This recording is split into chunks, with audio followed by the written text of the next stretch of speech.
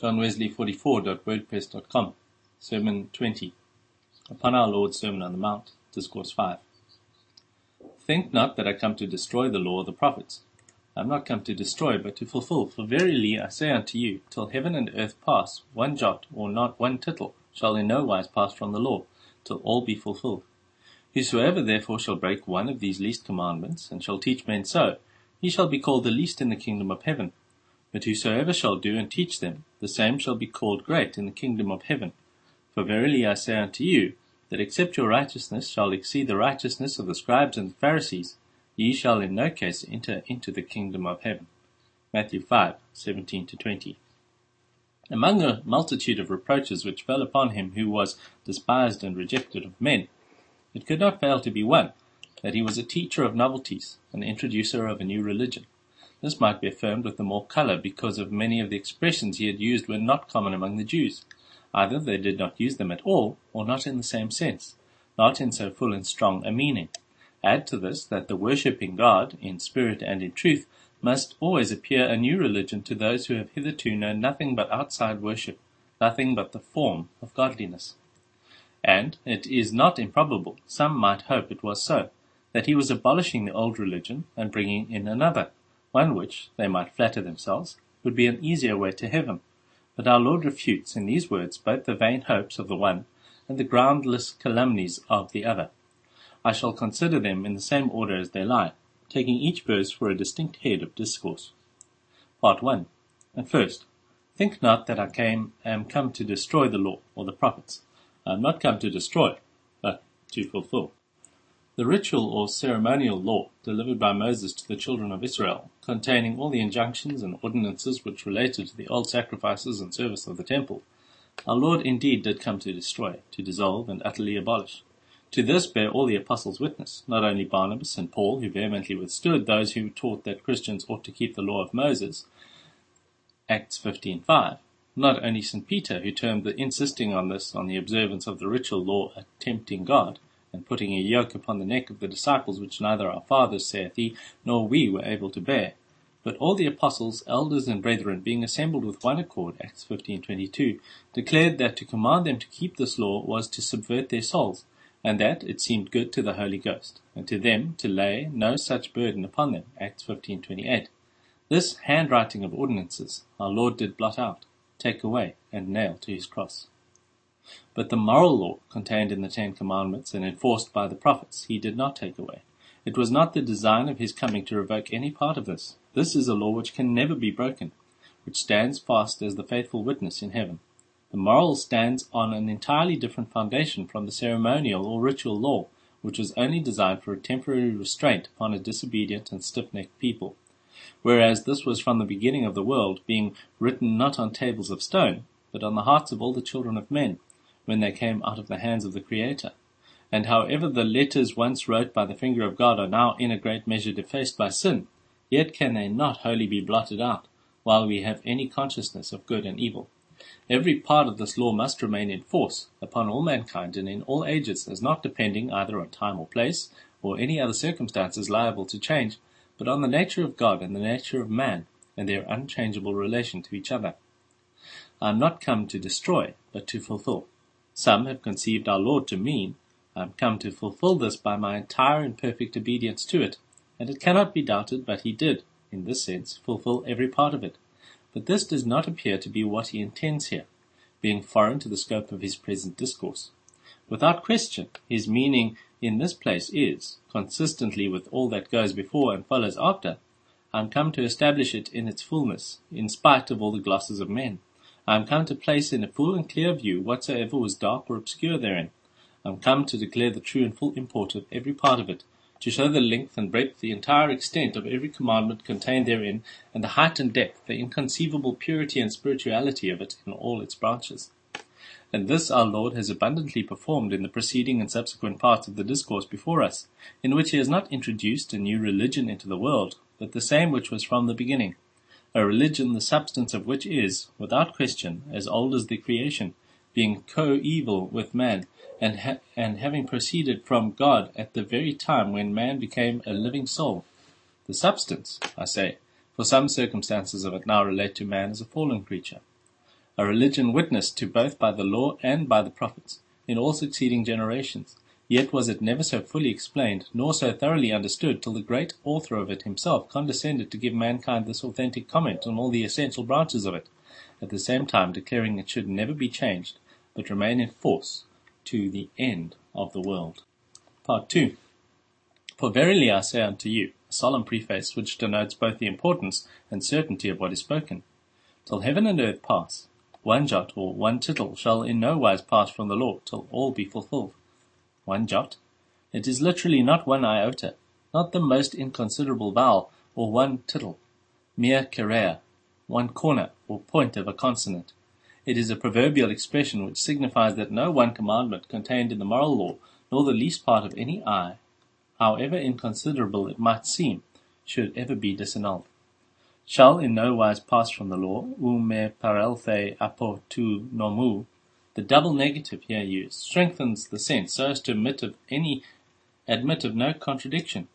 And the word parelthe, it may be observed, is not barely future, declaring that will be, but has likewise the force of an imperative, ordering what shall be. It is a word of authority, expressing the sovereign will and power of him that spake, of him whose word is the law of heaven and earth, and stands fast for ever and ever.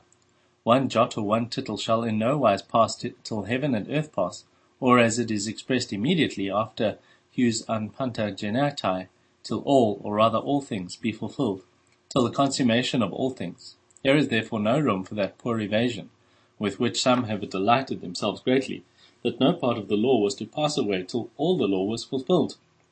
But it has been fulfilled by Christ, and therefore now must pass, for the gospel to be established. Not so. The word all does not mean all the law, but all things in the universe, as neither has the term fulfilled any reference to the law, but to all things in heaven and earth. From all this we may learn that there is no contrariety at all between the law and the gospel, that there is no need for the law to pass away in order to the establishing of the gospel. Indeed, neither of them supersede the other, but they agree perfectly well together. Yea, the very same words, considered in different respects, are parts both of the law and of the gospel. If they are considered as commandments, they are parts of the law, if as promises, of the gospel. Thus, thou shalt love the Lord thy God with all thy heart, when considered as a commandment, is a branch of the law, when regarded as a promise, is an essential part of the gospel. The gospel being no other than the commands of the law proposed by way of promises. Accordingly, poverty of spirit, purity of heart, and whatever else is enjoined in the holy law of God, are no other, when viewed in a gospel light, than so many great and precious promises. There is, therefore, the closest connection that can be conceived between law and the gospel. On the one hand, the law continually makes way for and points us to the gospel. On the other, the gospel continually leads us to a more exact fulfilling of the law. The law, for instance, requires us to love God, to love our neighbor, to be meek, humble, or holy. We feel that we are not sufficient for these things, yea, that with man this is impossible. But we see a promise of God to give us that love, and to make us humble, meek, and holy. We lay hold of this gospel, of these glad tidings. It is done unto us according to our faith, and righteousness of the law is fulfilled in us, through faith which is in Christ Jesus. We may yet farther observe that every command in Holy Writ is only a covered promise, for by that solemn declaration, This is the covenant I will make after those days, saith the Lord, I will put my laws in your minds, and write them in your hearts. God hath engaged to give whatsoever he commands. Does he command us then to pray without ceasing, to rejoice evermore, to be holy as he is holy? It is enough. He will work in us this very thing. It shall be unto us according to his word. But if these things are so, we cannot be at a loss what to think of those who in all ages of the church have undertaken to change or supersede some commands of God as they professed by the peculiar direction of his Spirit. Christ has here given us an infallible rule whereby to judge of all such pretensions. Christianity, as it includes the whole moral law of God, both by way of injunction and of promise, if we will hear him, is designed of God to be the last of all his dispensations. There is no other to come after this. This is to endure till the consummation of all things. Of consequence, all such new revelations are of Satan, and not of God. And all pretenses to another more perfect dispensation fall to the ground, of course. Heaven and earth shall pass away, but this word shall not pass away. Part 3. Whosoever therefore shall break one of these least commandments, and shall teach men so, he shall be called the least in the kingdom of heaven. But whosoever shall do and teach them, the same shall be called the great in the kingdom of heaven. Who are they that make the preaching of the law a character of reproach? Do they not see on whom their reproach must fall, on whose head it must light at last? Whosoever on this ground despiseth us, despiseth him that sent us. For did ever any man preach the law like him, even when he came not to condemn, but to save the world? When he came purposely to bring life and immortality to life through the gospel? Can any preach the law more expressly, more rigorously than Christ does in these words? And who is he that shall amend them? Who is he that shall instruct the Son of God how to preach? Who will teach him a better way of delivering the message, which he hath received of the Father? Whosoever shall break one of the least commandments, or one of the least of these commandments, we may observe, is a term used by our Lord as equivalent with the law or the law and the prophets, which is the same thing, seeing the prophets added nothing to the law, but only declared, explained, or enforced it, as they were moved by the Holy Ghost. Whoever shall break one of these least commandments, especially if it be done wilfully or presumptuously, 1. For he that keepeth the whole law, and thus offends in one point, is guilty of all. The wrath of God abideth on him, as surely as if he had broken every one, so that no allowance is made for one darling lust, no reserve for one idol, no excuse for refraining from all besides, and only giving way to one bosom sin. What God demands is an entire obedience. We are to have an eye to all his commandments, otherwise we lose all the labor we take in keeping some, and our poor souls for ever and ever. One of these least, or one of the least of these commandments. Here is another excuse cut off, whereby many, who cannot deceive God, miserably deceive their own souls. This sin, saith the sinner, is it not a little one? Will not the Lord spare me in this thing? Surely he will not be extreme to mark this, since I do not offend in the greater matters of the law. Vain hope! Speaking after the manner of men, we may term these great, and those little commandments, but in reality they are not so. If we use propriety of speech, there is no such thing as a little sin, every sin being a transgression of the holy and perfect law, and an affront on the great majesty of heaven. And shall teach men so. In some sense it may be said that whosoever openly breaks any commandment teaches others the same, for example speaks, and many times louder than precept. In this sense, it is apparent every open drunkard is a teacher of drunkenness, every Sabbath breaker constantly teaching his neighbor to profane the day of the Lord. But this is not all. An habitual breaker of the law is seldom content to stop here. He generally teaches other men to do so too, by word as well as example, especially when he hardens his neck and hateth to be reproved. Such a sinner soon commences an advocate for sin. He defends what he is resolved not to forsake. He excuses the sin which he will not leave, and thus directly teaches every sin which he commits. He shall be called the least in the kingdom of heaven, that is, shall have no part therein. He is a stranger to the kingdom of heaven which is on earth. He hath no portion in that inheritance, no share of that righteousness and peace and joy in the Holy Ghost, nor by consequence can he have any part in the glory which shall be revealed. But if those who even thus break can teach others to break one of the least of these commandments shall be called least in the kingdom of heaven, shall have no part in the kingdom of Christ and of God, if even these shall be cast into outer darkness, where is wailing and gnashing of teeth. Then where will they appear whom our Lord chiefly and primarily intends in these words? They, who bearing the character of teachers sent from God, do nevertheless themselves break his commandments, yea, and openly teach others so to do, being corrupt both in life and doctrine. These are of several sorts. Of the first sort are they who live in some wilful habitual sin. Now, if an ordinary sinner teaches by his example, how much more a sinful minister? Even if he does not attempt to defend, excuse, or extenuate his sin. If he does, he is a murderer indeed, yea, the murderer general of his congregation. He peoples the regions of death. He is the choicest instrument of the prince of darkness. When he goes hence, hell from beneath is moved to meet him at his coming, nor can he sink into the bottomless pit without dragging a multitude after him.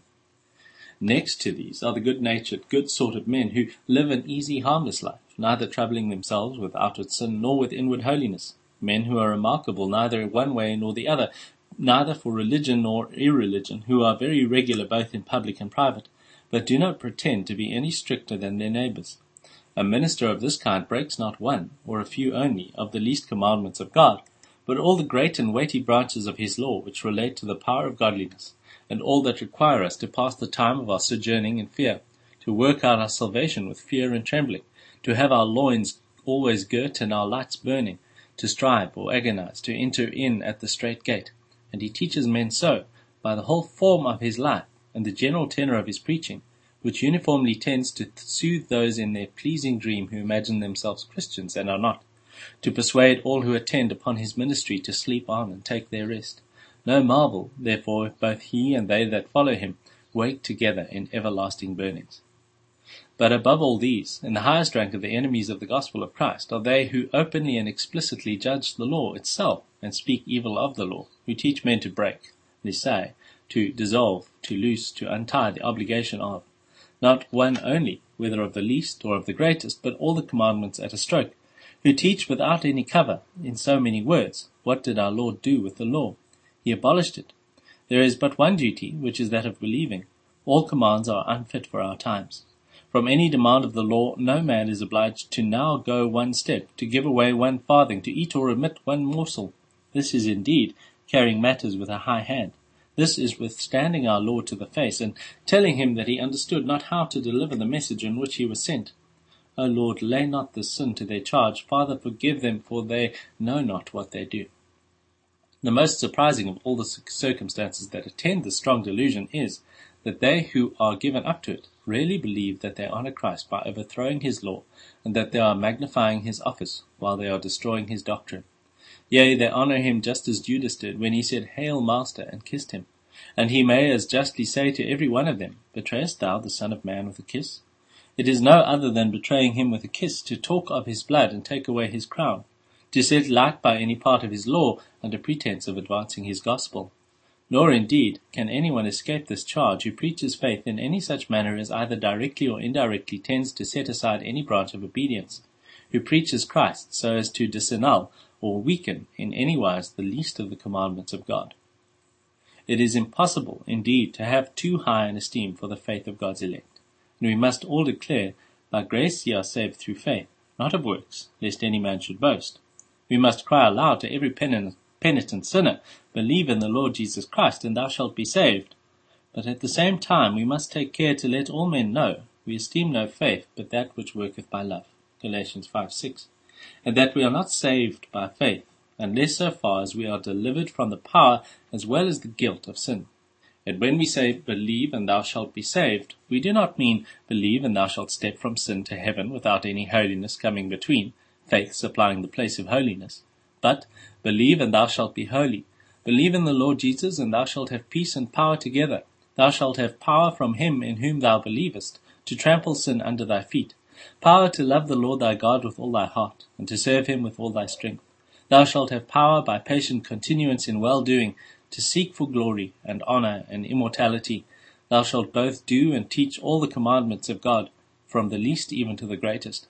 Thou shalt teach them by thy life as well as thy words, and so be called great in the kingdom of heaven. Part 4.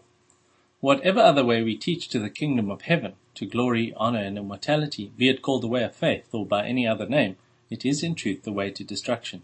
It will not bring a man peace at the last. For thus saith the Lord, Verily I say unto you, that except your righteousness shall exceed the righteousness of the scribes and Pharisees, ye shall in no case enter into the kingdom of heaven.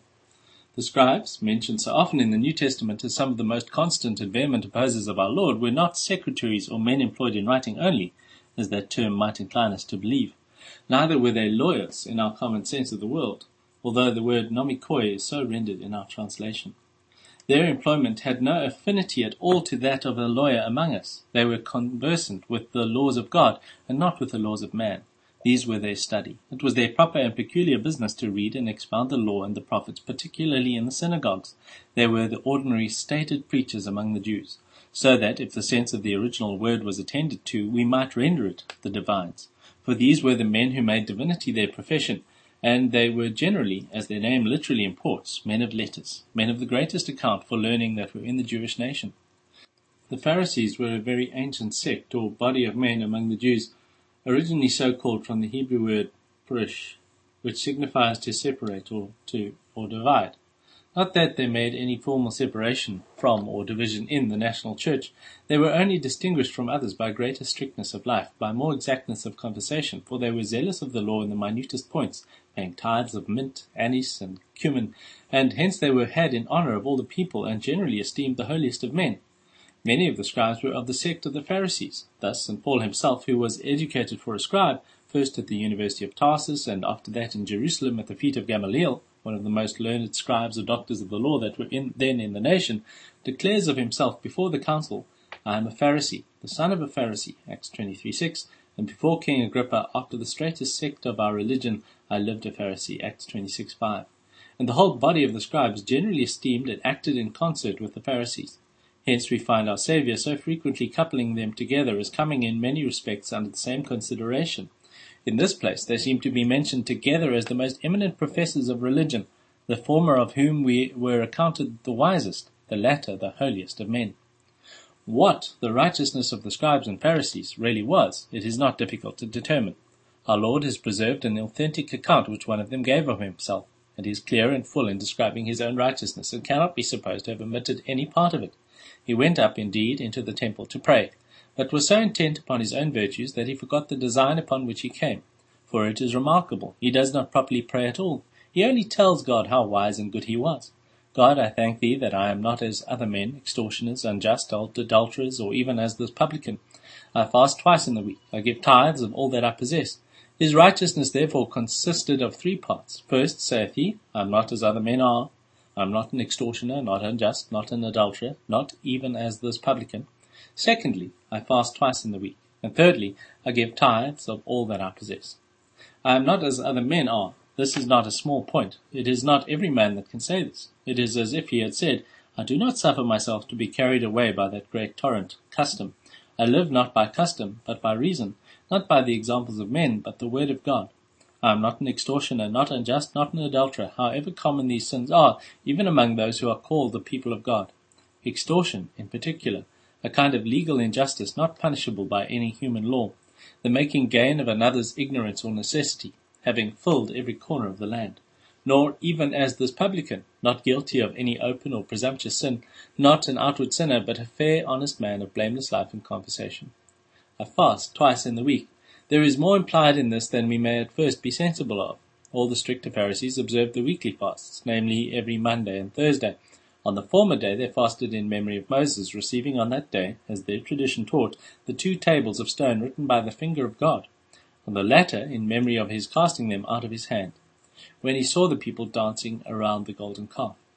On these days they took no sustenance at all till 3 in the afternoon, the hour at which they began to offer up the evening sacrifice in the temple.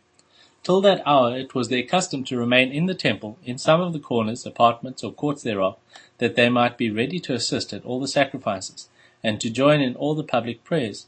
The time between they were accustomed to employ, partly in private addresses to God, partly in searching the Scriptures, in reading the law and the prophets, and in meditating thereon. Thus much is implied in, I fast twice in the week. The second branch of the righteousness of a Pharisee.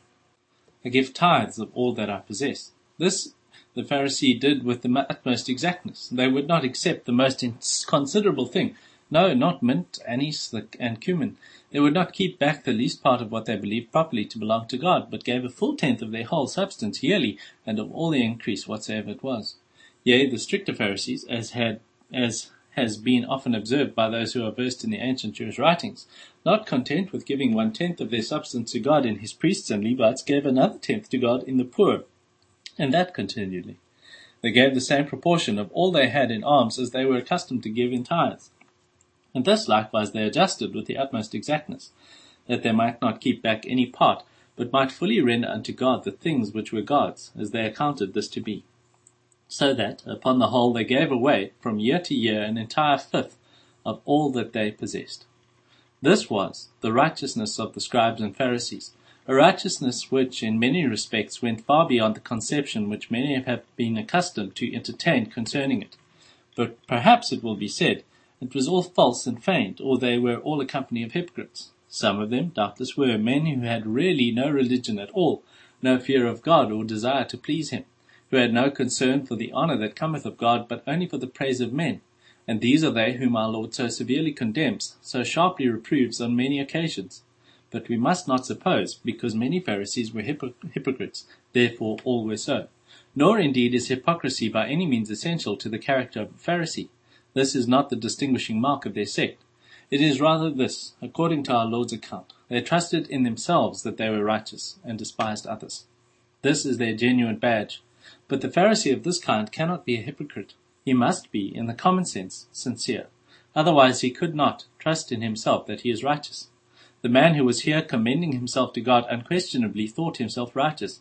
Consequently, he was no hypocrite. He was not conscious to himself of any insincerity. He now spoke to God just what he thought, namely that he was abundantly better than other men. But the example of St. Paul, were there no other, is sufficient to put this out of all question. He could not only say, when he was a Christian, "Herein do I exercise myself to have always a conscience void of offence toward God and toward men," Acts 24:16, but even concerning the time when he was a Pharisee. "Men and brethren, I have lived in all good conscience before God until this day," Acts 23:1. He was therefore sincere when he was a Pharisee, as well as when he was a Christian. He was no more a hypocrite when he persecuted the church than when he preached the faith which once he persecuted. Let this then be added to the righteousness of the scribes and Pharisees, a sincere belief that they are righteous and in all things doing God's service. And yet, except your righteousness, saith our Lord, shall exceed the righteousness of the scribes and Pharisees, ye shall in no case enter into the kingdom of heaven. A solemn and weighty declaration, and which it behoves all who are called by the name of Christ seriously and deeply to consider. But before we inquire how our righteousness may exceed theirs, let us examine whether at present we come up to it. First, a Pharisee was not as other men are. In externals he was singularly good. Are we so? Do we dare to be singular at all? Do we not rather swim with the stream? Do we not many times dispense with religion and reason together because we would not look particular? Are we not often more afraid of being out of the fashion than of being out of the way of salvation? Have we courage to stem the tide, to run counter to the world, to obey God rather than man? Otherwise the Pharisee leaves us behind at the very first step. It is well if we overtake him any more. But to come closer, can we use his first plea with God, which is, in substance, I do no harm. I live in no outward sin. I do nothing for which my own heart condemns me. Do you not? Are you sure of that? Do you live in no practice for which your own heart condemns you? If you are not an adulterer, if you are not unchaste, either in word or deed, are you not unjust? The grand measure of justice, as well as of mercy, is, do unto others as thou wouldst they should do unto thee. Do you walk by this rule? Do you never do unto any what you would not they should do unto you? Nay, are you not grossly unjust? Are you not an extortioner? Do you not make a gain of anyone's ignorance or necessity, neither in buying nor selling? Suppose you are engaged in a trade. Do you demand, do you receive, no more than the real value of what you sell? Do you receive no more of the ignorant than of the knowing, of a little child than of an experienced trader? If you do, why does not your heart condemn you? You are a barefaced extortioner. Do you demand no more than the usual price of goods of any who is in pressing want, who must have, and that without delay, the things which you only can furnish him with? If you do, this also is flat extortion. Indeed, you do not come up to the righteousness of a Pharisee. A Pharisee, secondly, to express his sense in our common way, used all the means of grace, as he fasted often and much, twice in every week, so he attended all the sacrifices. He was constant in public and private prayer, and in reading and hearing the Scriptures. Do you go as far as this? Do you fast much and often, twice in the week? I fear not. Once, at least, on all Fridays in the year. So our Church clearly and peremptorily enjoins all her members to do, to observe all these as well as the vigils and the 40 days of Lent as days of fasting or abstinence. Do you fast twice in the year? I am afraid some among us cannot plead even this. Do you neglect no opportunity of attending and partaking of the Christian sacrifice? How many are they who call themselves Christians and yet are utterly regardless of it, yet do not eat of that bread or drink of that cup for months, perhaps years together? Do you, every day, either hear the Scriptures or read them and meditate thereon? Do you join in prayer with the great congregation, daily if you have opportunity, if not, whenever you can, particularly on that day which you remember to keep it holy? Do you strive to make opportunities? Are you glad when they say unto you, We will go into the house of the Lord? Are you zealous of and diligent in private prayer? Do you suffer no day to pass without it? Rather, are not some of you so far from spending therein with the Pharisee several hours in one day that you think 1 hour full enough, if not too much? Do you spend an hour in a day, or in a week, in praying to your Father which is in secret? Yea, an hour in a month. Have you spent 1 hour together in private prayer ever since you was born? Ah, poor Christian, shall not the Pharisee rise up in the judgment against thee and condemn thee? His righteousness is as far above thine as the heaven is above the earth. The Pharisee, thirdly, paid tithes and gave alms of all that he possessed, and in how ample a manner, so that he was, as we phrase it, a man that did much good. Do we come up to him here? Which of us is so abundant as he was in good works? Which of us gives a fifth of all his substance to God, both of the principal and of the increase?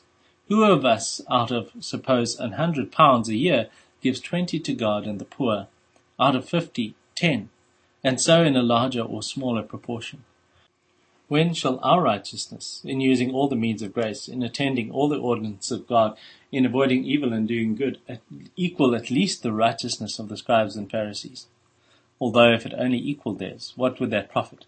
For verily I say unto you, except your righteousness shall exceed the righteousness of the scribes and Pharisees, ye shall in no case enter the kingdom of heaven. But how can it exceed theirs? Wherein does the righteousness of a Christian exceed that of a scribe or Pharisee? Christian righteousness exceeds theirs first in the extent of it. Most of the Pharisees, though they were rigorously exact in many things, yet were emboldened by the traditions of the elders to dispense with others of equal importance. Thus they were extremely punctual in keeping the fourth commandment. They would not even rub an ear of corn on the Sabbath day, but not at all in keeping the third, making little account of light or even false swearing, so that their righteousness was partial, whereas the righteousness of a real Christian is universal. He does not observe one or some parts of the law of God and neglect the rest, but keeps all his commandments, loves them all, values them above gold or precious stones. It may be, indeed, that some of the scribes and Pharisees endeavored to keep all the commandments, and consequently were, as touching the righteousness of the law, that is, according to the letter of it, blameless. But still the righteousness of a Christian exceeds all this righteousness of a scribe or Pharisee, by fulfilling the spirit as well as the letter of the law, by inward as well as outward obedience. In the spirituality of it, it admits no comparison. This is the point which our Lord has so largely proved in the whole tenor of this discourse. Their righteousness was external only. Christian righteousness is the inner man. The Pharisee cleansed the outside of the cup and the platter. The Christian is clean within. The Pharisee labored to present God with a good life, the Christian with a holy heart. The one shook off the leaves, perhaps the fruits of sin, the other lays the axe to the root. As not being content with the outward form of godliness, how exact soever it be, unless the life, the spirit, the power of God unto salvation be felt in the inmost soul. Thus, to do no harm, to do good, to attend the ordinances of God, the righteousness of a Pharisee, are all external, whereas, on the contrary, poverty of spirit, mourning, meekness, hunger and thirst after righteousness, the love of our neighbour, and purity of heart, the righteousness of a Christian, are all internal. And even peacemaking, or doing good, and suffering for righteousness' sake, stand entitled to the blessings annexed to them, only as they imply these inward dispositions, as they spring from, exercise and confirm them. So that, whereas the righteousness of the scribes and Pharisees was external only, it may be said in some sense that the righteousness of a Christian is internal only, all his actions and sufferings being as nothing in themselves, being estimated before God only by the tempers from which they spring. Whosoever therefore thou art, who bearest the holy and venerable name of a Christian, see first that thy righteousness fall not short of the righteousness of the scribes and Pharisees. Be not thou, as other men are, dare to stand alone, to be against example singularly good. If thou follow a multitude at all, it must be to do evil. Let not custom or fashion be thy guide, but reason and religion. The practice of others is nothing to thee. Every man must give an account of himself to God. Indeed, if thou canst save the soul of another, do, but at least save one, thy own. Walk not in the path of death, because it is broad, and many walk therein. Nay, by this very token thou mayest know it. Is the way wherein thou now walkest a broad, well-frequented, a fashionable way? Then it infallibly leads to destruction. Oh, be not thou damned for company. Cease from evil, fly from sin as from the face of a serpent. At least do no harm. He that committeth sin is of the devil. Be not thou found in that number, touching outward sins. Surely the grace of God is even now sufficient for thee. Herein, at least, exercise thyself to have a conscience void of offence toward God and toward men. Secondly, let not thy righteousness fall short of theirs with regard to the ordinances of God. If thy labour or bodily strength will not allow of thy fasting twice in the week, however, deal faithfully with thy own soul, and fast as often as thy strength will permit. Omit no public, no private opportunity of pouring out thy soul in prayer. Neglect no occasion of eating that bread and drinking that cup which is the communion of the body and blood of Christ. Be diligent in searching the Scriptures. Read as thou mayest and meditate therein day and night. Rejoice to embrace every opportunity of hearing the word of reconciliation declared by the ambassadors of Christ, the stewards of the mysteries of God. In using all the means of grace, in a constant and careful attendance on every ordinance of God, live up to, at least till thou canst go beyond, the righteousness of the scribes and Pharisees. Thirdly, fall not short of a Pharisee in doing good. Give alms of all thou dost possess. Is any hungry? Feed him. Is he athirst? Give him a drink. Naked? Cover him with a garment. If thou hast this world's goods, do not limit thy beneficence to a scanty proportion. Be merciful to the uttermost of thy power. Why not, even as this Pharisee, now make thyself friends, while the time is, of the mammon of unrighteousness, that when thou failest, when this earthly tabernacle is dissolved, they may receive thee into everlasting habitations. But rest not here. Let thy righteousness exceed the righteousness of the scribes and Pharisees. Be not thou content to keep the whole law and offend in one point. Hold thou fast all his commandments, and all false ways do thou utterly abhor. Do all the things whatsoever he hath commanded, and that with all thy might. Thou canst do all things through Christ strengthening thee, though without him thou canst do nothing. Above all, let thy righteousness exceed theirs in the purity and spirituality of it. What is the exactest form of religion to thee, the most perfect outside righteousness? Go thou higher and deeper than all this. Let thy religion be the religion of the heart. Be thou poor in spirit, little and base and mean and vile in thy own eyes, amazed and humble to thy dust at the love of God which is in Christ Jesus thy Lord. Be serious. Let the whole stream of thy thoughts, words, and works be such as flows from the deepest conviction that thou standest on the edge of the great gulf, thou and all the children of men just ready to drop in, either into everlasting glory or everlasting burnings. Be meek. Let thy soul be filled with mildness, gentleness, patience, long-suffering toward all men, at the same time that all which is in thee is a thirst for God, the living God, longing to awake up after his likeness, and to be satisfied with it. Be thou a lover of God and of all mankind. In this spirit do and suffer all things. Thus exceed the righteousness of the scribes and Pharisees, and thou shalt be called great in the kingdom of heaven.